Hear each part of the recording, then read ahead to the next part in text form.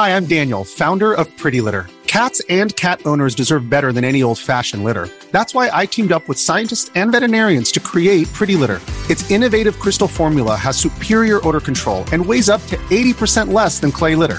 Pretty Litter even monitors health by changing colors to help detect early signs of potential illness. It's the world's smartest kitty litter. Go to prettylitter.com and use code SPOTIFY for 20% off your first order and a free cat toy. Terms and conditions apply. See site for details.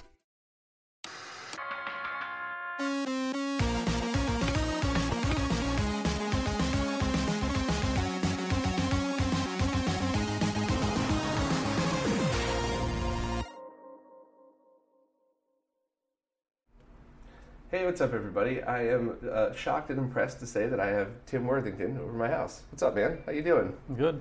Glad to make it here. So, I figured before we do anything, I might as well poison you with some absinthe, because I always talk about this, and I don't think I've ever done it on camera before. So, we got big-ass ice cubes. Got my favorite brand, Clandestine. I've tried a whole bunch of these. And if we were super fancy, what you would do is drip it over the ice, like one drip at a time. And it's kind of neat because you see it like, it starts out one color and it ends up another. Let's see, I won't do mine as fancy. All right, so some of them are green. This is clear. But you gotta try a sip of it now before it like activates. Whew. And then you kind of just let this sit for a while. Yeah. And you'll know it's ready because it's going to completely change color. Yep. All right. So, yeah, what a fucking way to start the interview, all right? So, well, I'm pretty sure everybody listening knows who you are, but I think we should go through it anyway for those of us who don't, or for anybody who missed the first interview, which, you know, anytime you do something over Skype, there's that long delay and, you know, everything. So you are Tim from Australia, who makes a ton of fucking awesome products like the NES RGB, the N64 RGB, and the Atari one. But where did you get started with all this stuff? I mean, how did you just jump into all these cool mods? Oh, well, I started pretty much with the SMS, the FM board for the Master System. That was my first one. It was sort of just... I really wanted one, but they were very difficult to get. It was only available for the Japanese Mark III, and it was an add-on for that, and I wanted one for my Master System, so I thought I'll just copy the design, and while I designed it, I'd make it available for other people, and I started assembling them, and I made something like 50 or so over a long time and sold them on forums, and that was not meant to be a business or anything. It was just something to do. And it was quite popular, and people kept asking me for it. Even when I said, no, I don't sell them anymore, I'm not interested. And I was doing it all by hand. I was making the boards by hand with etching and so on, and populating by hand, and it was very labor intensive. So I just thought, I've had enough of this, but people kept asking for them. And then I also had a similar thing for the Game Gear TV one. Right, I remember that. I still have that. Originally, it was a DIY project where you have to stack the chips on top of each other in a certain way. It has a very complicated 3D design to cram it all in a little space underneath the cartridge slot. And again, a lot of people tried to build that and they didn't get it right. It didn't work, and I had to do a lot of... Anyway, I just thought, okay, I'm going to make both of these into a product, and actually proper PCB, and I didn't get them assembled. I was still assembling by hand, but I thought, okay, I'll just make an actual manufactured board. That was kind of interesting. So I did that, and I sold them for a little while, and eventually I thought, I'm selling more and more of these things. I should turn this into a business of some sort. So that's when I went onto the arcade, the SCART to Jammer. That was the first real product when I became an actual business.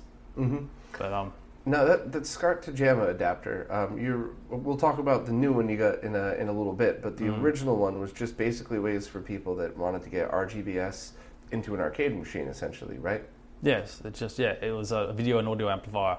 It was also supposed to have controls or expandable control section, but the very first one, the version 1, it only had terminal blocks around it, so it was just to do whatever you like type of thing. And I made a version 2.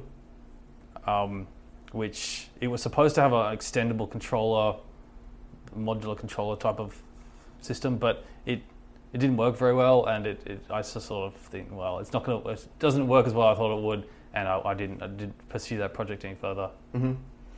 I mean, that's a pretty cool project, and so I guess we don't have to go chronologically here. So that you stopped making that for a long time, and then you or maybe if you didn't make it, the project stayed the same for a long time. Well, I didn't. I decided it wasn't really worth. I didn't like it. I wasn't happy with it, and I really didn't have the ability to make it any better at that time. Mm-hmm. So, or I didn't. Yeah, I didn't think it was worthwhile at putting more time into it. So I made the PlayStation 2 controller expansion part for it, and then I sort of put it aside. And I could never. At that point, I don't remember if I had the shop yet or not. I don't think I did. I think you had to email me. I was doing everything by email for a long time. And you could email from me and buy it that way. And it was, just the PlayStation 2, and I had a few terminal block things and stuff like that. So the current one, though, I mean, that one is not only an evolution of that, but you also have the control board for it as well, right? The current version of, I've decided to come back to that, and it's a project which has always been on my mind, and I've always wanted to pick it up again because I've had several other projects in the meantime, but they usually take priority, and this is the one that sort of sits on the back burner, waiting for a spot of development time that I can tackle it. I've had lots of iterations of different ideas, and I've got all these different prototypes that I've made, and that I'm not happy with. So it's something that I haven't. I've got. The current version is basically a video and audio amplifier on a board, and a separate controller section. The controller section is separate, and it has the JAMA connector on it, and it will be so. This is quite complicated because some arcade machines now and going forward, they're going to have less CRTs. They're going to be more LCD based, I think. Right. So I have to plan for that, and so in that case, you wouldn't really need a video amplifier. You would have a scaler or something like that in there, which would be some other product. Right. So the idea is to accommodate the controls and to accommodate the video and one or the other, or both, if necessary. Mm-hmm. So products like this, in my experience, have been those that you sell the least of usually. Not necessarily you, but everybody would sell the least of, but the people that buy them are the most happy because it solves such a niche problem that there's no other easy way to solve. Yeah. You can make your own and stuff like that, but from the video side of things, at the very least now, like the Mr. Crew would love to have an easy way to just integrate it into JAMA. And there's people working on JAMA adapters and stuff, but just this alone, now you could integrate it right into an arcade machine, no problem. And of course, the controller one is stuff that I've gotten emails about this since the day I started the website that I never really understand, but it's basically being able to utilize different controllers for different, one controller for different consoles. So that means you could have a whole bunch of consoles inside your arcade machine, switch between them, and have the arcade controls still control the console, right? That's the idea, yes. So that's another problem that I don't quite get, but I'm sure there's people right now listening going, fuck you, this is what I need. So respect to you, you get your product. By the way, it's pretty much ready. Right. Totally different taste now.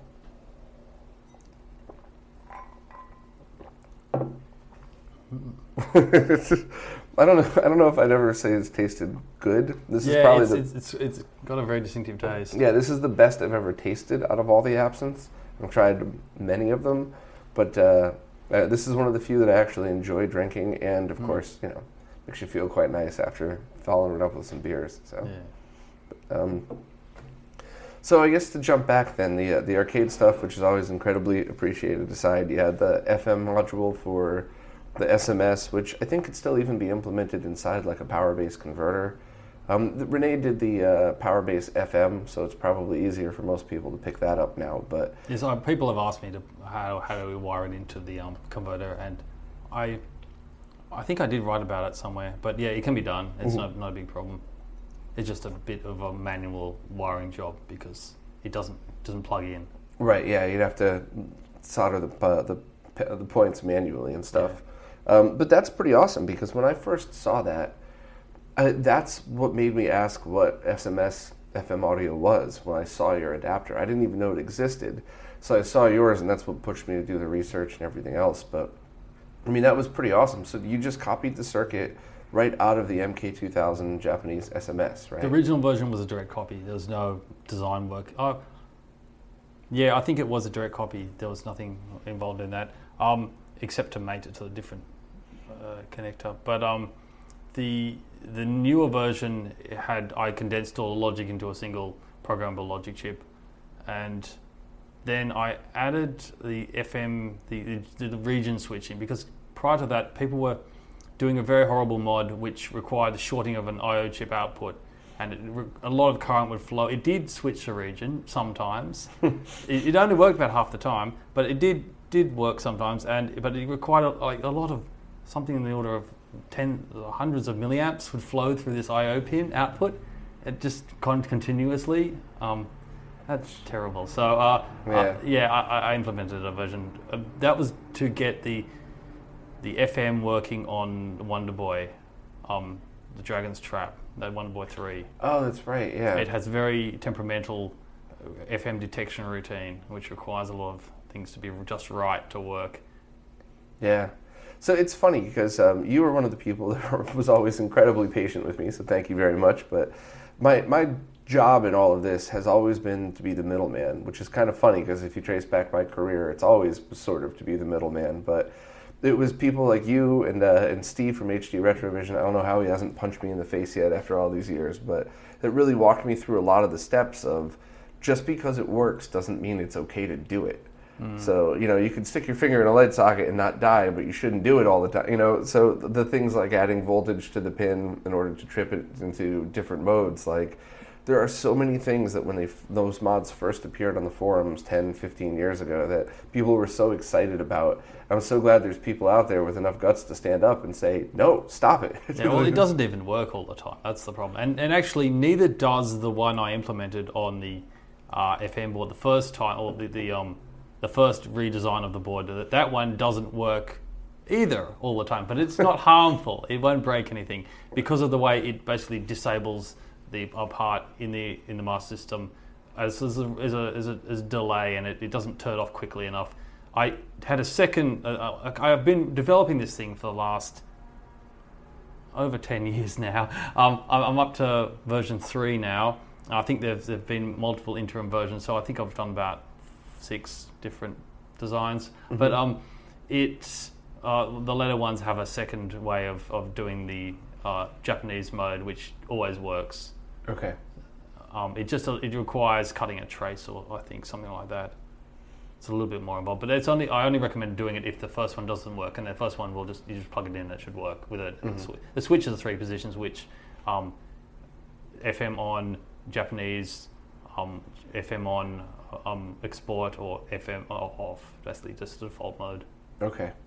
Yeah, one of the things that some friends and I have always joked about trying to do is reverse engineer the SMS motherboard so that you basically just take all the important chips and then order the FM chip. Basically, have something made that has all the off-the-shelf parts in it so that you would, yes, you would need to cannibalize an SMS, but you don't need to throw anything out. Like, you would take the motherboard out, desolder the proprietary chips, save it, hopefully, put it back in the SMS shell, and fix all the problems that we found over the years. A few people started the project. I don't know if they ever this is because of all the video jail bars and so on, that sort of thing. Yeah, you helped me so much with that, and it's still...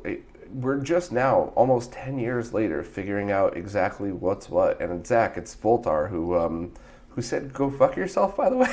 Zach, right? That sounds about right. Yeah.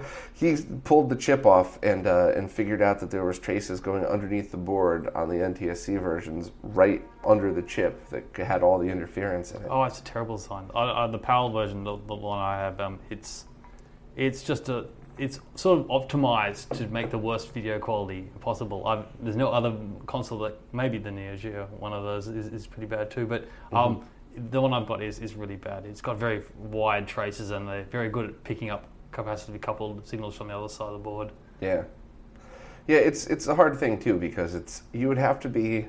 I mean, if 5 years ago we pulled this off, I'd be jumping for joy doing backflips. But with things like the triple bypass on the Genesis now, you could have a perfect SMS experience. And if you're using like a ROM cart with the FMS FPGA stuff on there, you could get the FM sound.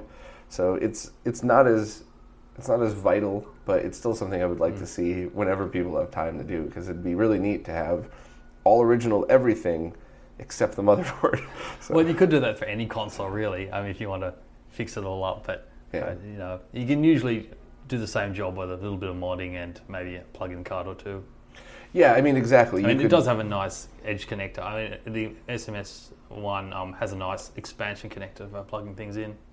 Yeah, and you're 100% right. And the only reason we talked about it with SMS is because it's more feasible than the rest. Yeah, it doesn't have any strict timing requirements or anything like that. Right. Whereas if you really wanted to take the time to do something like that, the Genesis one would probably be the best, because there's enough space where you could technically put the Genesis chip in there, the SMS FM sound, and the 32X stuff, and have one board that does everything. But with all the FPGA implementations now, I don't think anybody would pay the amount of money. No, it's much better to do the FPGA version and squash it all very nicely into a single chip. Yeah, and not only that, it's better for preservation, because that FPGA design could be implemented into future stuff, whereas how many people in the future are going to go, like 20 years from now, no one's going to say, let's make a motherboard to make my Genesis look better. It's going to be, when we're all plugging into the Matrix, we're going to be based off the other versions. So I guess NES RGB, that's where you kind of changed the world with that one. I mean, like, people around the planet now could enjoy clearer Nintendos than they ever could. And it's not something that, I mean, people that have always gamed on CRTs would still appreciate it very much, but anybody that's ever gamed on a flat screen knows how terrible the output of many of those NES consoles were, some motherboard revisions especially. So how the heck did you get started into that and even make something like that happen? That came about when I was looking on the NES Dev forums, and I struck a post by someone who claimed he'd made an RGB mod for the NES, and it basically was a NES RGB, but there was no technical details, and there was just sort of I did something, look at this type of post. So there's also some other people trying to sort of, is this real, or the typical sort of chatter you get on forums, and he wasn't really forthcoming with any technical stuff. But there was a post by someone who posted an excerpt of the patent from the NES, and I learned from that I've downloaded the patent. I never looked at it before, but it's very good. It's got lots of technical information there, and it's got there's a digital output port on the video chip of the NES, the PPU. It's basically got most of the video data coming out. You do have to turn it on via software. It's disabled by default. But if you turn it on, it will output most of the video through I think it's through a bus, some 4 bits wide. But you need the extra 5th bit to get the full video out. So I read about it, and then I sort of described how I think this guy's mod worked. And I asked him, is that how it works? And I got, yes, that's how it works. Okay, so now I know how it works. And he said he was not interested in making it into a commercial product. So I thought, okay, I can do this. I'll make one of these things. So I started working on it, and a few months later I had a working prototype. It basically does tricks to get that extra bit out of the composite video output. So it turns off all the video data from the composite video output except for that extra bit of data. So it's basically a digital output at that point. Oh, so that's why when it's running you don't get simultaneous composite as well. Yes, that's exactly right. That's why it looks like a monochrome signal.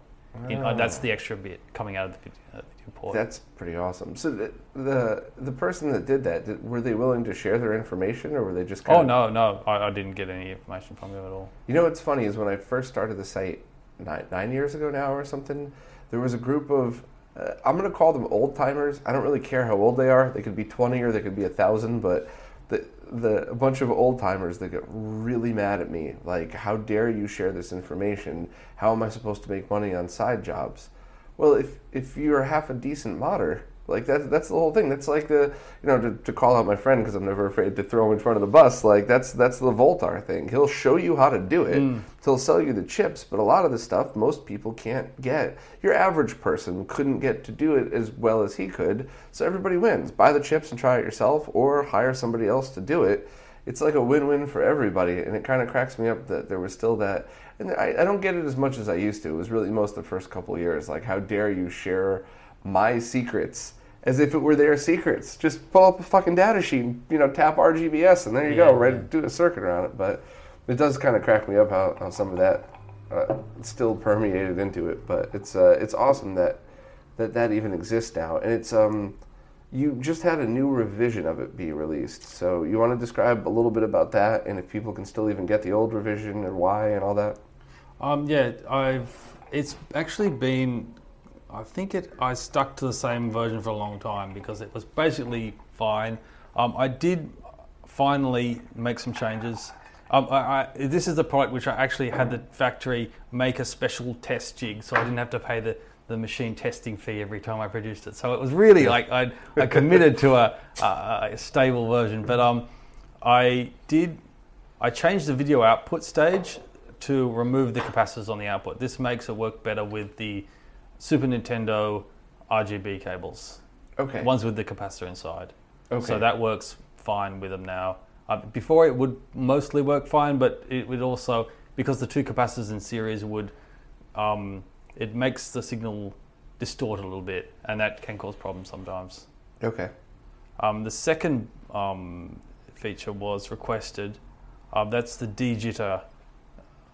That basically, the NES has an interesting feature where it removes a pixel from every second frame, and it does that to make makes the video look a bit better on composite video. It's just the way it's tricky to describe. It makes the chroma modulation with the color information getting into the video when you get when you get composite video, it makes it move a lot quicker. It doesn't stay stagnant on the screen, and when it moves, it's less objectionable to look at. So it just makes the distortion prettier, basically. But that causes problems with modern TVs. They don't like the video changing every other frame, and it does make it slightly different length field or different length line at the start. So that causes the effect is basically it depends on the TV, but some of them have they top shakes a little bit, or the first few lines are not stable, they don't sync, or it can be a little hooking effect at the top of the screen, something like that. And of course, some capture cards just get a little freaked out because they can't. Capture cards, that sort of thing, and so that's been corrected basically by sticking an extra pixel in there. By disabling the clock to the PPU for that duration, for the pixels length duration. So that's something that I've never heard. I don't think anybody's explained it exactly the way you just did. And sometimes, I don't know why, my brain is stubborn. It takes like a few different explanations before it all clicks. But I think I'm finally starting to understand it now. So from a video quality standpoint, it is imperceptible on both of them, whether the de-jitter is on or off, let's just say, because the way we process video, RGB or scale, that wouldn't have any effect at all with that, right? Mm-hmm. Assuming your equipment is compatible with it all. So it's just increasing compatibility. It's not, there's nothing getting taken away, just added. Pretty much. The only other thing, though, that did keep coming up is to clarify for speedrunners if there is a speed difference. Because that's, I think, a common misconception, and an innocent one, I don't blame people for this, is they'll take two Nintendos, let's just say an original composite, and one with the new NES RGB, or I guess even a better, one with the original NES RGB, one with the new NES RGB. They'll turn them on at the same time, or they'll have a video camera in front of it, and they'll let it run for 3-4 days. And even if on wasn't exactly at the same time, we're talking days, so it's now 4 or 5 seconds apart. And I think a lot of people see that interpret it as the new one's off or the old one's off, and I don't think they seem to understand that the tolerance of the components on that motherboard that alone would be the same results, even if you took 2 stock unmodified NESs. Am I right in that thinking? Oh yeah, it's not going to really affect the gameplay experience in any meaningful way. It's it will change the absolute speed of the output, but by the exact amount is a pixel is about 200 nanoseconds per second frame. So a frame is about, for an NTSC, that's about 16.6 milliseconds. So double that to about 32. And so it's 200 milliseconds, so 200 nanoseconds per 32 milliseconds. That is the very, very, very, very tiny amount of time. Right. The tolerance of 2 different consoles will be much greater, in the order of, say, 10 or 100 times difference. It's not anything that anyone should ever be worried about. Right. So it's just correcting the timing for the very fussy PLL inside the TV. Right. Or capture card. So I try to make the examples as clear as I can for everybody. Your average console has components in it that are 5% tolerance, or I guess up to 20 for capacitors too. And if you add all of that up, the amount of percentage difference between 2, even 2 brand new, sealed in the box the day they were released Nintendos, you'll have more of a difference between 2 random ones than you would the same console with or without a dejigger in it, right? Okay, so speedrunners, you can take a deep breath. You don't have to worry about this anymore. I wonder if there's ever going to be a point where things like recapped consoles and things like that would be not allowed to be speedrun because you're technically more within a... We're getting into a sort of crazy audiophile territory now. Yeah, I enjoy that discussion very much, but as you can see from my audio setup, I picked some very decent speakers and an okay receiver, and I enjoy it in this apartment with all the sirens, screams, and murders. I enjoy it just as much as I would the one that add a 0 onto the end, because real life difference is what actually matters. I do love the discussions, though. It does make me happy to go nerd into all this stuff. So. I guess the next thing I remember from you was the N64 RGB. Now, did I get that right? Was that the next product? That came after NES RGB, and that's basically because the NES RGB was extremely popular. I'm not sure. See, the Nintendo 64 one, it was an old project, basically. It was something I did around the time of the Master System FM board. And it wasn't a product, though. You couldn't buy it. But the source files were available. You could just make it yourself. It was a DIY project. I think, I don't remember exactly now. I think what happened was the NES RGB was extremely popular, and not long after I released that, I just made this my full-time business, and that's when I decided I needed more products, and that was the first product I made afterwards. And it was very simple to make. It's a very simple device. It doesn't require any significant development time. I'd already done it. It was just something I could make in a week. So you really just whipped that one together? Yes. That's pretty impressive. Huh. And I do like how the firmware on that is like people are able to add their own and stuff. I guess you worked with Bordy a little bit to let him have his... Oh no, he just did that all by himself. It's so simple that he was able to just write an indie firmware and implement his feature that he wanted without any assistance from me. Have you gotten a chance to talk with him at all? Oh yes, I have, yes. What a fucking awesome guy he is. I really enjoyed hanging out with him. He came to party with me in the city last year and everything when he was already visiting. So yeah, it was cool to see. I always like to see, the cool kids playing together, I guess is the best way to put it. Both of you are always willing to help people, and it was neat to see, like, even if it wasn't really a collaboration, it kind of technically was, because he's using your board for the original, and then, of course, he did open source his other ones. But... Oh yeah, and I've now released the circuit diagram and that sort of stuff for that project. That's because there's nothing particularly special about it. It's just a digital to analog converter just for that particular console. So. So, very awesome of you to do so.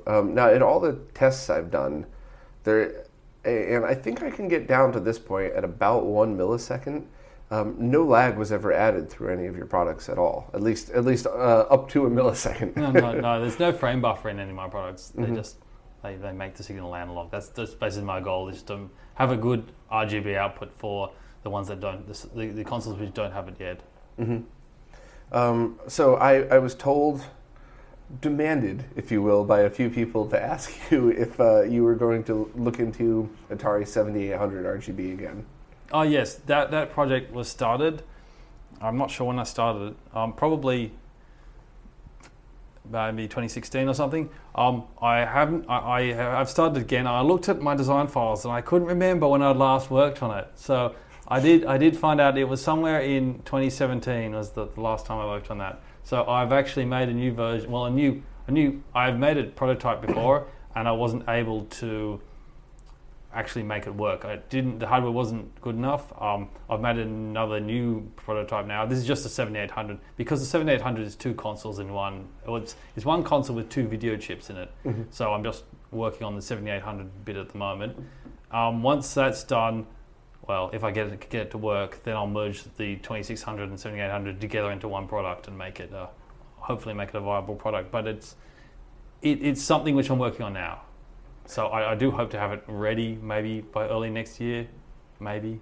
I don't know exactly, but that's the goal. That's really awesome to hear. And did you see that the schematics of the 7800 were found recently in the past few weeks? I have them, but that wasn't recent.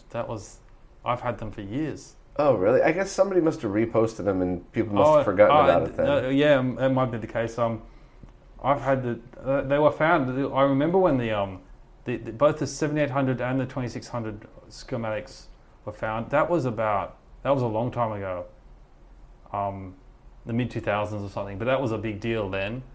And yeah, I downloaded them as soon as I got them. But I've had them for a long time. That's all I remember. That's funny. And I'm sorry, maybe the absinthe is kicking in already, but am I forgetting a product? I feel like there was one more thing that we'd always been talking about, but we got Atari 2600. Yeah, the 2600. Yeah, okay. Yeah. Yes, that actually came about while I was developing the NES RGB. Before I released it, I thought, hey, this might work on the because I had to go through my video game stuff, which is it's all kind of a lot of it's kind of packed away, and it I noticed some 2600 stuff. I think, hang on, if I remember how the 2600 works, because I've done some mods on it in the past, it has these separate Luma is output via separate pins. I thought this could actually, it doesn't have a digital output port on the video chip, but it has these separate pins for luminance. I might be able to apply the same principle to that console as well. So what I did is I just stopped work on the NES RGB, and I got the prototype. Well, one of the prototypes, I made a few, and I reprogrammed it all to work on the Atari 2600. So I actually installed one into the console, and it wasn't fully. I didn't have palette stuff, and I think I had fewer colors. It was a bit restricted, but it worked. Mm-hmm. So okay, that's going to happen after. That's another one I'll do. So that basically came after the Nintendo 64 one. That's awesome. That's another big game changer too, because I'm sorry to repeat myself both in this interview and every time I talk about this stuff, but if you're playing on a CRT, if you're playing on a CRT and you've recapped a console, even RF is going to be decent. Composite is going to be better, and of course S-Video is going to be more than good enough for most of these things. Going to RGB on an RGB monitor is always appreciated. You get to appreciate all the extra detail and stuff. But any time you hit a flat screen, anything that you could do, or anything in the digital world, even capture, anything you could do to improve the picture is giant steps forward, not small steps. So when I first started doing captures of the Atari 2600 RGB, it was just like, this looks like an emulator. Yeah, this is incredible. It looks like an emulator. Whether that's a good thing or not, it's debatable, but it's good if you've got all your consoles set up for RGB and you want to add this one to the group. Basically, mm-hmm. That's the main reason. Because you really need to mod an Atari, because RF is very poor on these consoles. Mm-hmm. They have, especially some of them, have had a lot of their parts removed in the video section, and the buffer from the output of the video chip, because it outputs a digital signal, it needs more circuitry to make it into an analog one, and they really did a cheap job in some of the versions of that one. It looks crap. So needs something. It needs a video mod or something. Because by RF, you're going to get a very poor signal sometimes. So it's also got it does the audio as well. It doesn't have the stereo mod because that was not available on the PAL version, and I just trying to get it to work on both. So I have kind of a strong opinion on this, and please everybody keep in mind opinion, but on the NES, so there's 2 audio channels. I really love a tiny bit of separation. So full stereo kind of sucks. Half and half is fine, but it's more like 20% separation. You don't notice that it's stereo, but you feel the depth difference. It's just everybody's ears are different, but I really appreciate that. But on the Atari, anything other than mono to me just sounds weird, and it drives me crazy. Yeah, I'm pretty much of the same opinion. The Atari should be mono because the sound hardware is so basic. If you try to separate it, it just sounds like you're removing something. So yeah, I think that's great. The NES RGB, I've got a stereo. I've got several versions of this kit, and the version for the Famicom is different from the others because it's got a separate audio board. Because there's a big space at the back of the console, I replaced the original RF modulator and power supply with my own one. The original power supply has got a very tiny heatsink and it needs something bigger. So I had to do it anyway. I added a full stereo mod, basically. And you've got a potentiometer to select how wide you want the stereo. So you've got full stereo to mono, and the potentiometer to select how much separation. Yep, and if I remember correctly, that mod also incorporates the Famicom expansion audio as well. Yes, it does. So as of today, there's other products coming out soon, not NES RGB replacements, but audio circuits that'll fix this. But as of today, the only way to do that with something that is off the shelf and exists is that board. Because that's one of the things I learned when I was still ignorant enough to think you could just tie wires together, that you got to isolate the audio channels, you have to put capacitors in front of each to make sure that otherwise it changes everything. I don't want to get into it now because then we would talk for the next hour about circuits, which I would like. I don't know if anybody else would, but yeah, that's a great circuit now, and that's something that's coming. There's a no-cut mod for the front loader coming soon that basically just goes right from the NES RGB. It removes the entire RF. It's based off of Bordy's design, but instead of having you cut that plastic where the RF jack goes, an 8-pin mini DIN or 9-pin, I think there's going to be both versions, so that you could just slide the connector right through. And I've talked to Rachel from Retro Access. She's going to make sure that when we're ready to sell it, she's got... Actually, I think her Fortraflex cables, the new real bendy ones, their barrels are already long enough to go right in. So that people that don't want to hack up a NES anymore can use this. And we were talking about seeing if the stereo circuit could be added to that. So I think it is now, but they didn't rip off your design. They started from scratch. It's a very standard type of circuit. It's not something I made up. It's a stereo's widths. They're called a I've forgotten the correct term. It's something like a sound field size circuit. Stereo width adjustment, something like that. Yeah, well, that I guess at the moment it's going to be pots on the board, because the one question everybody asked me was, how often did I change it?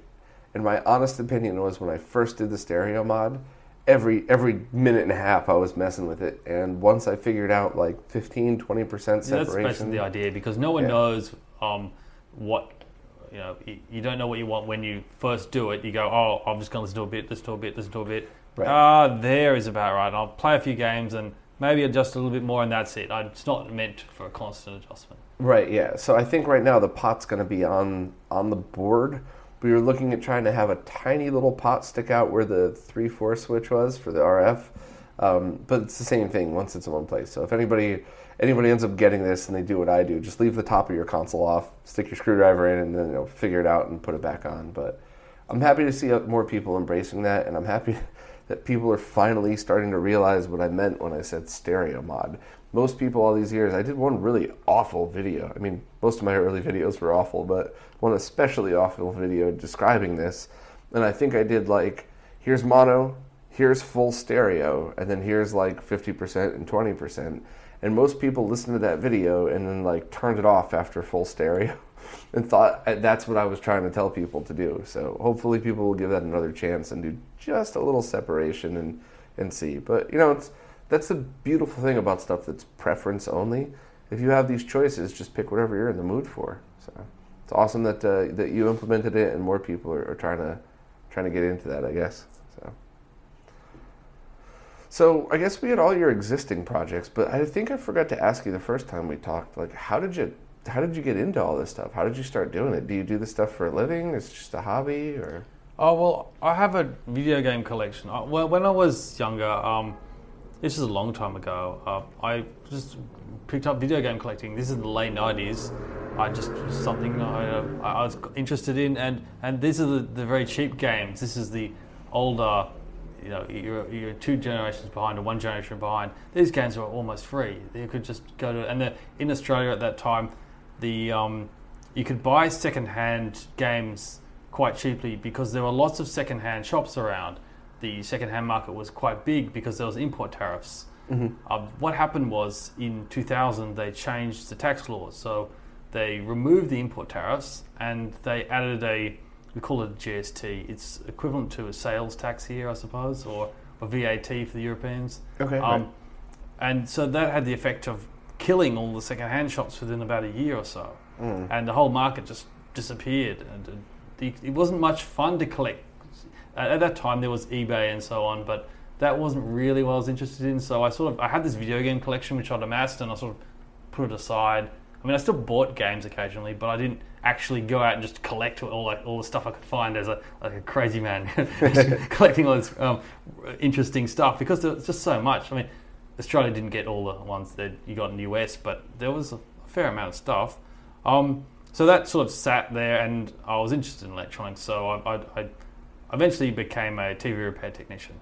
Oh, no shit. Yeah, I did that for a while, and eventually I could see that it wasn't going to last much longer. That was from about 2002 to 2000. I could see things were going down around 2005, and 2008 is when it actually, that was it. There were no more TVs to be repaired, and I would repair other things at the time. And in 2008 I went back to technical college, and I got more qualified, and I wanted to become a design engineer then. Eventually I did find a job in that, so I did work in that, and that's what I was working in. And I also tried to start my own business, and that's what at the time of the Scott to Jammer one, that's when I thought I would. In 2010, I thought I would be able to do that, but I didn't have the skills. I didn't have the experience. I've got the book skills, but I don't have the actual hard experience. I've just I've got the college degree, but for technical college. So I got a job as a design engineer for a consultancy. They made factory equipment basically. So I did that for 2.5 years, and that's when I was developing the NSRGB during that time. And it was not paying that well, and the NSRGB was making more money than my job, so I decided, yes, I'm very much interested in doing this full time, and it looked far more interesting. That's awesome. And I got to say, on behalf of everybody, thank you, because if you hadn't done this stuff, a lot of people wouldn't have the same experience gaming that they do, so we're happy that you did. I got to ask though, being a TV technician, what was some weird shit that you've seen? Because one of my favorite ones, after all of my word vomit of CRT safety and you could die and don't die, we were right there, right where that light is, and we had that TV that's sitting over there, and Jose was over, and he goes to discharge it, and I go to reach in to start unbolting, and he goes, "Wait a minute." I went, "What?" And he puts the screwdriver in, and it popped again, even though he fully discharged it. And he goes, "I told you." It doesn't discharge the first time. You've got to do it a second. Well, the trick, what you usually do, if you really want to discharge it and you really want it to be discharged, you get the crocodile clip and you clip it from the ground strap clip it into the, they call it the nipple, I think. And leave it in there. Yeah, and leave it in there. You just leave it in there. Just leave it shorted. And that way it can't recharge. It's only recharged a little bit, but it does give you a bit of zap. Doing TV tech stuff was a lot of fun, because it's just, TVs are quite good in that they've got lots of high voltage, lots of danger, lots of dirt, and they've also got digital tuners and things. So it's also lots of sensitive stuff sitting next to lots of crazy, rough stuff. So it's good to work on sort of machines like that, which it's got everything in there. I enjoy it a lot, but I don't enjoy the flat ones. They're not much fun to work on at all, especially as they've got so many screws in them, and they're not really they're built in a certain way to be assembled quickly but not repaired. Right. So they're really not much good to work on. I just wasn't interested after there's no more TVs, and I just said no more. But so you did you do arcade stuff too and TVs, or no, just I've never done arcade stuff. Oh, okay. So I mean, any experience or anything you could offer for that working on CRTs? Were there some that you really liked over others? Were there horrible garbage models that you see? I get a bunch of mechanics as friends, so like sometimes they'll open the hood of a car and be like, "Don't ever buy this year, this model. You'll die after 2 years." There's very big distinction between the European TVs and the Chinese, Japanese TVs. They've got totally different ideas of how to design a product. I spent most of my time working for a company who specialised in European TVs. Like Luva, B&O, and stuff like that? The brands were Grundig, Luva, and Metz. Mm-hmm. They were the three that we worked on. And I even went... Metz actually flew my boss and myself out to Melbourne for a service conference thing.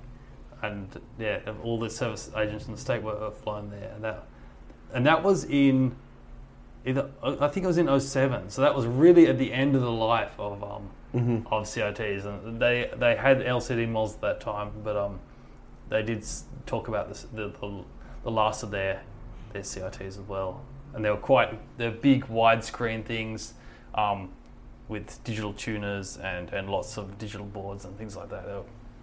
Yeah. Quite fancy. I remember, I just, for whatever crazy reason, I've always been in the right place at the right time for TVs. So I first got a Luva Aconda, which in the U.S., and remember, this is also before the internet blew up as big as it did, so local stores would buy things for $1,000 and sell them for $6,000. And now, after the internet blew up, there's no way anybody can get away with that anymore. There's no more markups. But still, it was $5,500 in the local shops, and I think I got it for $1,200. And then a few years later, I got the Articos 32, the one with the movable stand where you press the button and the TV swiggle. I love that one. Yes. I got that for like $2,000, and that was way more than that in the stores. And I gave the first one for my father, and we kept those a good 5 years past flat screens. So when your average person was buying one, because it was so far better still. And I think they were 1080i tubes, so you're even technically watching interlaced and not even progressive. But at that time, it was still so far better. Terrible for classic gaming because you're still interlacing progressive scan games. Yeah, that's right. It's good for TV though. For DVDs especially, that was 480i at the time. Like that was, you couldn't get any better than those TVs. I loved those. Did you ever really work on any of those? Yes. I didn't work on the TVs themselves. What happens was the service guy drives there, pulls the chassis out, and I work on the chassis itself. And I don't know the model numbers either. I only know the chassis numbers, which is a number on the back. Mm-hmm. It's a different number from the model number, so I don't really... I mean, I know those words, like Arcos and the other ones, and I've heard of them, but I can't match them to any chassis, unfortunately. I do remember that movable stand, though. There was one in the workshop for a while. I was playing with it. Yeah, that's so much fun. I got on my personal channel. I just got a video of it because when I sold it, I was absolutely heartbroken. But I was like, I can't. I would carry all these by myself. And although I'm much fatter now than I normally was, I was also at least strong. But I'm still at the point of like a 200-pound TV. I'm tired of carrying that every time I move. So I got rid of it, and I put a video on YouTube of it just because I just loved it so much, and it got a ton of views. I was lucky, too, that a kid bought it, like a 16-year-old kid. And as I'm helping him load it into his dad's truck, I just went, hey, I'm not being disrespectful or anything, but do you know what you're buying? Or like, are you just buying a cool TV? And he goes, he just basically, like, spit out all the specs and why he's buying it. I'm like, oh, it's going to the right place. Okay, kid, you enjoy this. I'm so glad about that. It's not just somebody that wanted a tube or anything, but yeah, that was cool. Yep. I always loved that though. Just it would always freak people out, especially with, not to offend anybody, but sometimes we'd get fucking blasted. You'd go, oh, they'd be sitting on the other couch. And, hey, can you see okay? And I'd press a button and the TV would just move towards them. Always good shit. But yeah, so I guess, do you still work on CRTs now? Do you ever do any of the RGB mods or stuff like that to them? No, I don't. I mean, I've got some and I will repair them when they break, but I don't go out of my way to work on, and it's not like anyone asked me to repair a CRT TV, of course, that doesn't happen. Yeah, so no, it's just, I do occasionally just have a look and try and remember how they work, but I don't have regular practice. So now I'm completely out of practice, and I haven't done it for a while. You lose these skills if you don't practice them. Yeah. Oh, absolutely. It's still funny though how you had some root in working on CRTs and how relevant that is now to the things that you sell. Well, that's sort of yeah, very much. Well, that's sort of where I didn't know about RGB inputs, and I mean in Australia that we have SCART inputs only on the European TVs, and some of the Chinese models which are also sold in Europe, brands like TIAC, for example, often, which is an Australian brand of a Chinese TV, which is probably sold somewhere in Europe under a different brand. Right. They've often got SCART connectors and they're fully wired up for RGB, and I didn't know about this until working as a technician. I saw this thing and wondered what it is, so I look it up and it's RGB, and what's RGB like in the context of this, and it's a game consoles can output this, and all right, I should get myself one for at home then. So I bought one of these cheap Chinese TVs with the SCART socket, and all right, and connected. Wow, that looks fantastic, and so on. So that's how I introduced myself to RGB and the idea, because when I was collecting video games, I knew nothing of this. And what happens generally if someone's got one of these TVs, and I saw this myself when doing house calls for the picking up TVs with the road service guy, is almost everybody will put a SCART adapter with 3 composite left, right, and use that. No RGB SCART leads. Never. No. It's got to be the composite video with the SCART every single time. That's funny. I never saw any game console hooked up with a SCART lead. That's funny. I remember my first introduction to SCART to RGB, and I'll say names here, and you got to tell the Australian equivalents. But I remember going into Electronics Boutique, which I guess eventually is GameStop. Was there like a big game? We've got that in Australia. Electronics Boutique back then? All right. And there was some kid just older than me. So if I was like 10 or 11, he was probably like 16. And we were marveling over the new Genesis game. And he, one of the guys that worked there, and he was like, "You got to see this on an RGB monitor, though." And I went, "I think I have one of those at home." And he goes, "You got to get it to work on it." So I went home. I had a Tandy 1000 with the CRT, and it was a 15 kilohertz monitor with direct RGB input. It was probably better or the same or worse than a consumer TV. It just goes direct RGB in. And I remember the only way I could try to go get information is I went to a Radio Shack. Do you guys have that piece of crap store out there? It's called Tandy in Australia. Yeah. All right. It's the Tandy computers from Radio Shack. And I asked if they had converters, and they said, "Well, we don't really make them. You could try to make your own. So if you want to go buy these books on it and want to go make your own circuit, like 11 years old or something." And I bought the books, and I looked into it, and I was way over my head for 11 at that time. There was no Google, so it's all whatever was in the book. And then, so that was it. I knew that there was something called RGB, and I knew that I can get better out of the consoles. And it wasn't until I was like 30 where I decided, hey, I think I played Zelda on a Wii and went, well, it's not quite right. How can I make it right? And that's when I went back and went, let me look into this RGB stuff. I think I could afford to look into this now. And then, 9-10 years later, here we are. Just So that's hysterical. I mean, Europeans are probably laughing at us now.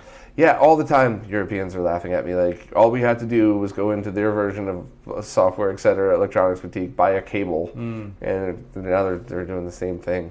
I finally got a European TV, a little 9-inch It's a brand called Brian Vega. So it was made in 2003 to look like a 1960s TV with that like space age 60s look. Yes. And the SCART inputs both NTSC and PAL and RGB. So it's like a fun little collector's item crap thing I have. But yeah, that's pretty funny. So, oh well. So do you have any other projects coming up other than the new SCART to JAMA stuff going on? Yeah, I've got a few small products which I've had sitting around for a long time. It's part of the SCART to JAMA was sort of an idea, and I was going to make other parts for it. It didn't. I had this idea where I was going to make a SCART switcher which would sit on top of the FrameMaster. FrameMaster was the most popular scaler several years ago. Right. It's now, I don't think, it's probably still available now, but it's probably not, days are numbered. Discontinued, but still available to purchase, but not at all the best choice. So I've actually gone ahead and produced this thing anyway, because I'm sick of, I made it, it fits directly on top of the FrameMaster, and it has 4 SCART inputs, 1 output, and it has a mini DIN output, so it could be used with a direct short cable for the FrameMaster, or with a longer one with a SCART to mini DIN on the output. Anyway, it as well is going to double as a switcher for the SCART to JAMA thing if you needed that. Oh, cool. Okay. This was just because I designed this years ago because I looked at the state of SCART switches, and they were seemingly going to disappear. It was difficult in some countries. It was very difficult to buy one. It's still about the same situation today, where they're available, but they're not. They may not be available in the near future. So I thought I needed one in the case of that eventuality. Yeah, the G SCART switch, that one. So Super G is he doesn't want to make them anymore, but he's making sure that they're being made by people. So he's licensing out everything. So as far as retro gamers go, if you're able to purchase something from the US and pay whatever your import tax and your shipping is and everything, and you need something with the auto switching and the sync regeneration and all that, it is like the top of the line awesome switch that will be available for the short term. You know, when I say short term, years, I think I say sometimes people misunderstand that. I'm thinking in terms of like Intel. You know, their short terms 3 to 5 years, long terms 10 plus. So, you know, he's definitely keeping it available. But you're right to make something like that, and there needs to be choices that are available because there aren't many. The Otaku switch from Hong Kong is very good, very cheap. It's just a basic manual switch. But I've heard that people have had, obviously with everything that's going on there now, people have having a hard time picking them up. So anything you could do to make sure that this stuff lives on longer than we do is always appreciated. Yeah, I just wanted a smaller, just a 4-input one, and auto switching. I very much think auto switching is the way to go. And I have a plastic case which that sits in, and it splits in 2. It's an off-the-shelf case, and so I decided to produce. So I've actually they'll probably be released soon, within a month or so, and. It's being produced. I'll probably sell them soon because it's just going through the testing and pre-production stage. And I've got these cases left over. I've got the case comes in 2 parts. It's an off-the-shelf one. It splits in 2, and I use half of it for the switch, and half of it is the other half of the shell. It's very similar, but it's got a different pattern on it. It has a different screw because they fit together and they screw together. Okay. So I thought I needed a product which could go into this other half the shell. I wasn't going to waste all these half shells. So I made this is just because I had the shell. It's an RGB attenuator for a super gun, basically. Oh. So a digital one though, because I don't like these potentiometer-based solutions. I think they have error in them, and they also, basically, the common way of doing it is to put a pot in series with the 3 pots in series with the RGB outputs of an arcade board to attenuate the signal so it can be connected to a TV. It works, but it loads the output a bit, so that means every board is going to react to that differently. So if you have 3 boards which output the same amplitude, just without a load, and you connect them to this potentiometer setup, they'll actually react to it differently and each output different levels once you've connected this heavy load to it.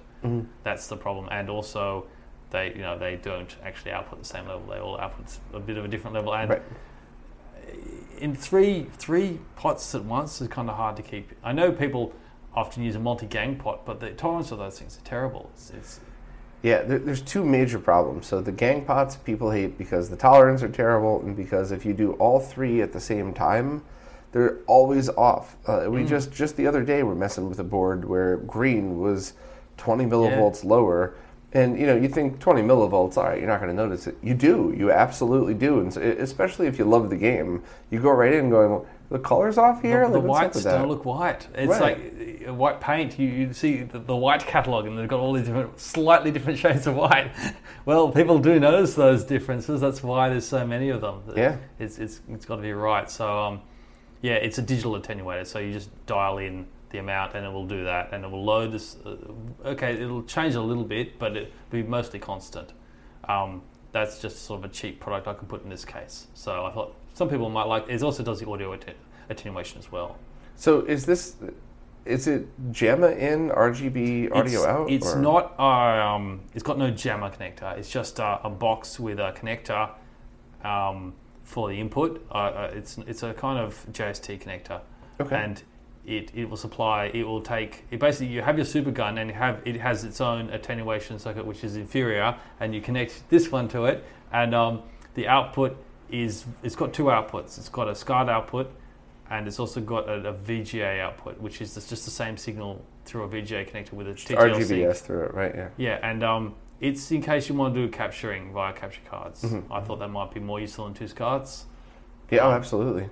Yeah, so that's the idea behind that. So that's gonna be produced soon. It hasn't been produced yet. So that is going to be a huge seller, and here's how I could promise you why. And this is something that people still get really mad at me for saying, but I don't even give a shit. Most of these super guns for years were designed by arcade techs for arcade techs, or by people that didn't know what they were doing for other people that didn't know what they were doing. So, you from one arcade tech to another, you know that the audio voltage is too high to put in something that's SCART rated. You know what's going on, so you grab your scope, or you'll start as low as possible and bring it up till it's just good enough. And people realize that. But now that these things are getting more and more popular, you have somebody that does something like an RGB out of a super gun. People think that they could just plug that into their equipment. And there have been, I don't want to name names or anything, but there have been arcade events where things are dropping off one right after the other. And some of them are even on stream. So you'll see people playing, and next thing you know, just there's no more signal because the super gun that was running the arcade boards killed the video processor that was sending it to the thing. So that's a big thing. I'm working on a video called Super Gun Safety, where I basically go in and I try from a layman's point of view to tell people, like, here's how not to kill your equipment. This is all you need to know on how to not ruin your stuff. And luckily there's stuff like the HAS out there now, the home arcade system, where it's designed specifically so that you can't, from the factory, you can't plug a board in and ruin your stuff. I always try to warn people, if you buy a used HAS, who knows what people set the jumpers to, so be careful. But I'm so glad you made that product. That's going to be, I will help promote that till I'm blue in the face, so that all of these arcade tournaments who have these crazy, I'm sure you've seen the super guns with, like, it's basically just a J-Rock with 300 feet of cable coiled into it around each other. Yeah, they're just like a wiring loom thing, and with some pots and switches and that sort of stuff in there. Absolutely. That's generally the idea. Yeah. So I thought if you have one of these already, you wouldn't want to buy. You could buy another one, of course, but I would just, here's an extra bit you can tack onto it. You can stick it on and have a cable going to it, and it's in its own enclosure, so it's not just a bunch of wires. And it could just be stuck on some box of some sort. That's the idea. It's just I need to get rid of these shells. No, that is 100% a great product, and I know personally 3 or 4 people that when they listen to this interview, they're going to be applauding when they hear you say that before you're even finished. So thank you. I would have never even thought to do something like that. That's a really cool product. And isn't it neat how sometimes when you have situations like this, I need to get rid of this, this box, what do I do with it? How you solve another problem? Because most of my products, they don't have enclosures. They go into other consoles. So this cart switch was the first time I'd actually made a product which was sat by itself. Mm-hmm. Because I had to get these enclosures done.